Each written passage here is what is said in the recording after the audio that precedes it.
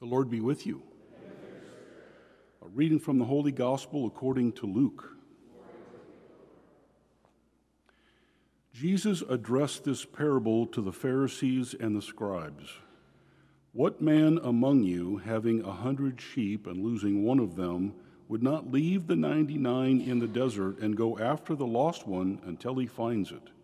And when he does find it, he sets it on his shoulders with great joy, and upon his arrival home, he calls together his friends and neighbors and says to them, "Rejoice with me, because I have found my lost sheep." I tell you, in just the same way, there will be more joy in heaven over one sinner who repents than over 99 righteous people who have no need of repentance. The Gospel of the Lord.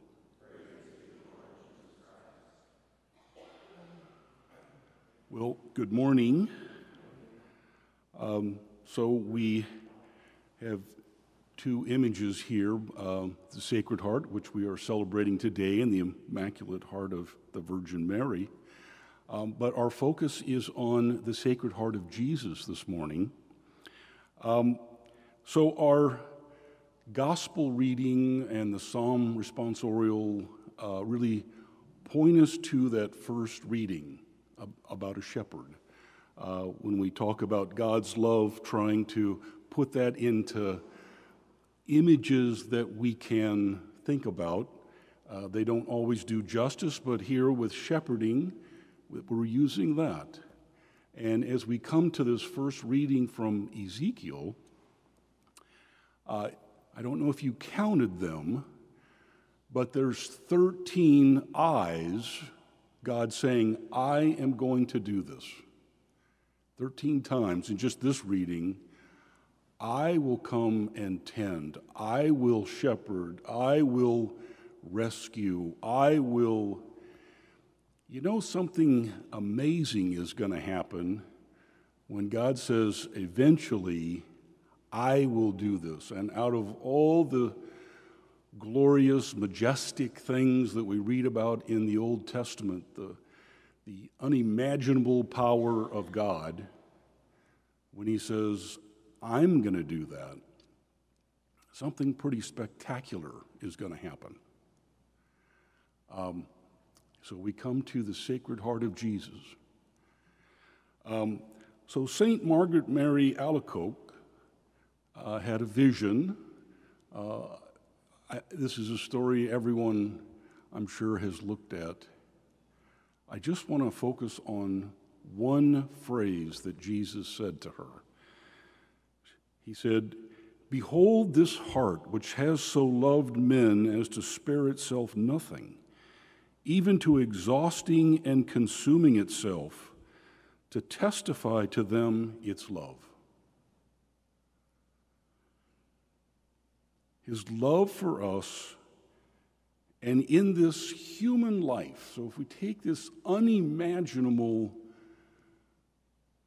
God of love, and it's going to be squeezed into a human life, yes, divine, but also human, so that we can perceive it and be next to it in Jesus.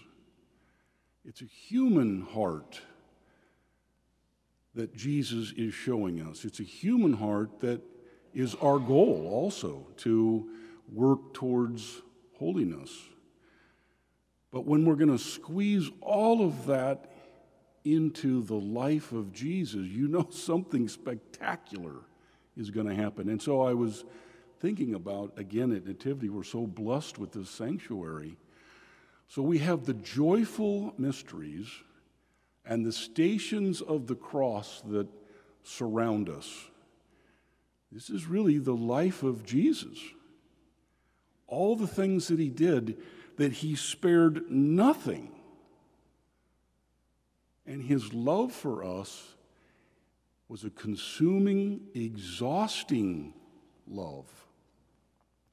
And we see that packed into this sanctuary. Every time we sit here, we're surrounded with everything Jesus did in his life as he gave every single thing.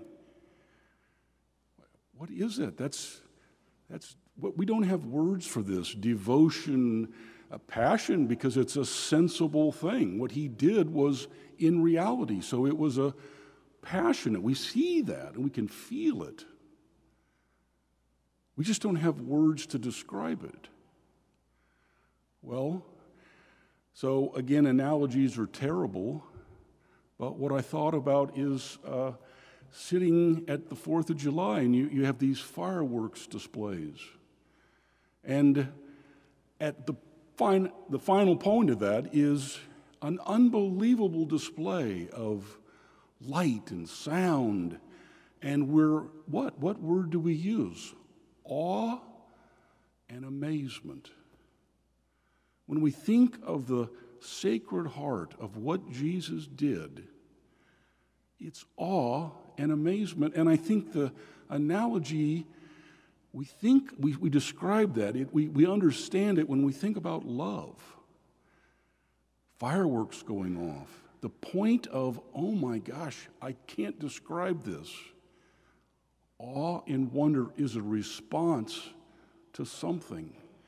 And awe and wonder is what we have for what Jesus did for us. Now, many might say, boy, I wish I would have been there when Jesus walked the earth.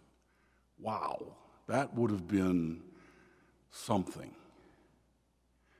And St. Teresa of Avila has a thought on that. She says, when I hear others say they wish they had been living with Jesus when he was on earth, I laugh to myself, for I know that I possess him as truly in the Blessed Sacrament as people did walking with him then, and I wonder what more anyone could possibly want. So unlike that firework spectacle of awe and wonder, and then, whoa, that was the last one, it's over. We aren't left with that. We're left with an ongoing opportunity to have awe and amazement in the Eucharist. Now, I was pointed out this past week about a saying from Ephesians 3:10. It says, through the church, the manifold wisdom of God is made known to the angels. Now, I had to think about that, and I, like many phrases in the Bible, you're like, well, I know this is deeper than what I'm thinking about, and so Aquinas has an interesting take on this. Through the church, the manifold wisdom of God is made known to the angels, and again, it has to do with this sanctuary. So the angels don't know everything. That's what Aquinas said. They are discovering God's plan just like we are. They know a lot about God, more than we do, but they don't know everything. And what he says happens in the church is that they see the results. And again, I was thinking of this sanctuary with these 40 angels that surround us, again, with all the wonders of what Jesus did in his life. But the reality is, when we think about how we approach the Eucharist, when we approach it with awe and amazement, the angels see the work of the church. The angels learn what we're learning, the awe and amazement. And every time we go deeper in understanding what Jesus did for us, what he continues to do for us in the Eucharist, and how we use the Eucharist in our life as we take it out, the angels learn. Our sanctuary teaches us that. It's a beautiful lesson, and there's just no better day to really realize this than this day with the Sacred Heart of Jesus. Let's stand and offer our petitions.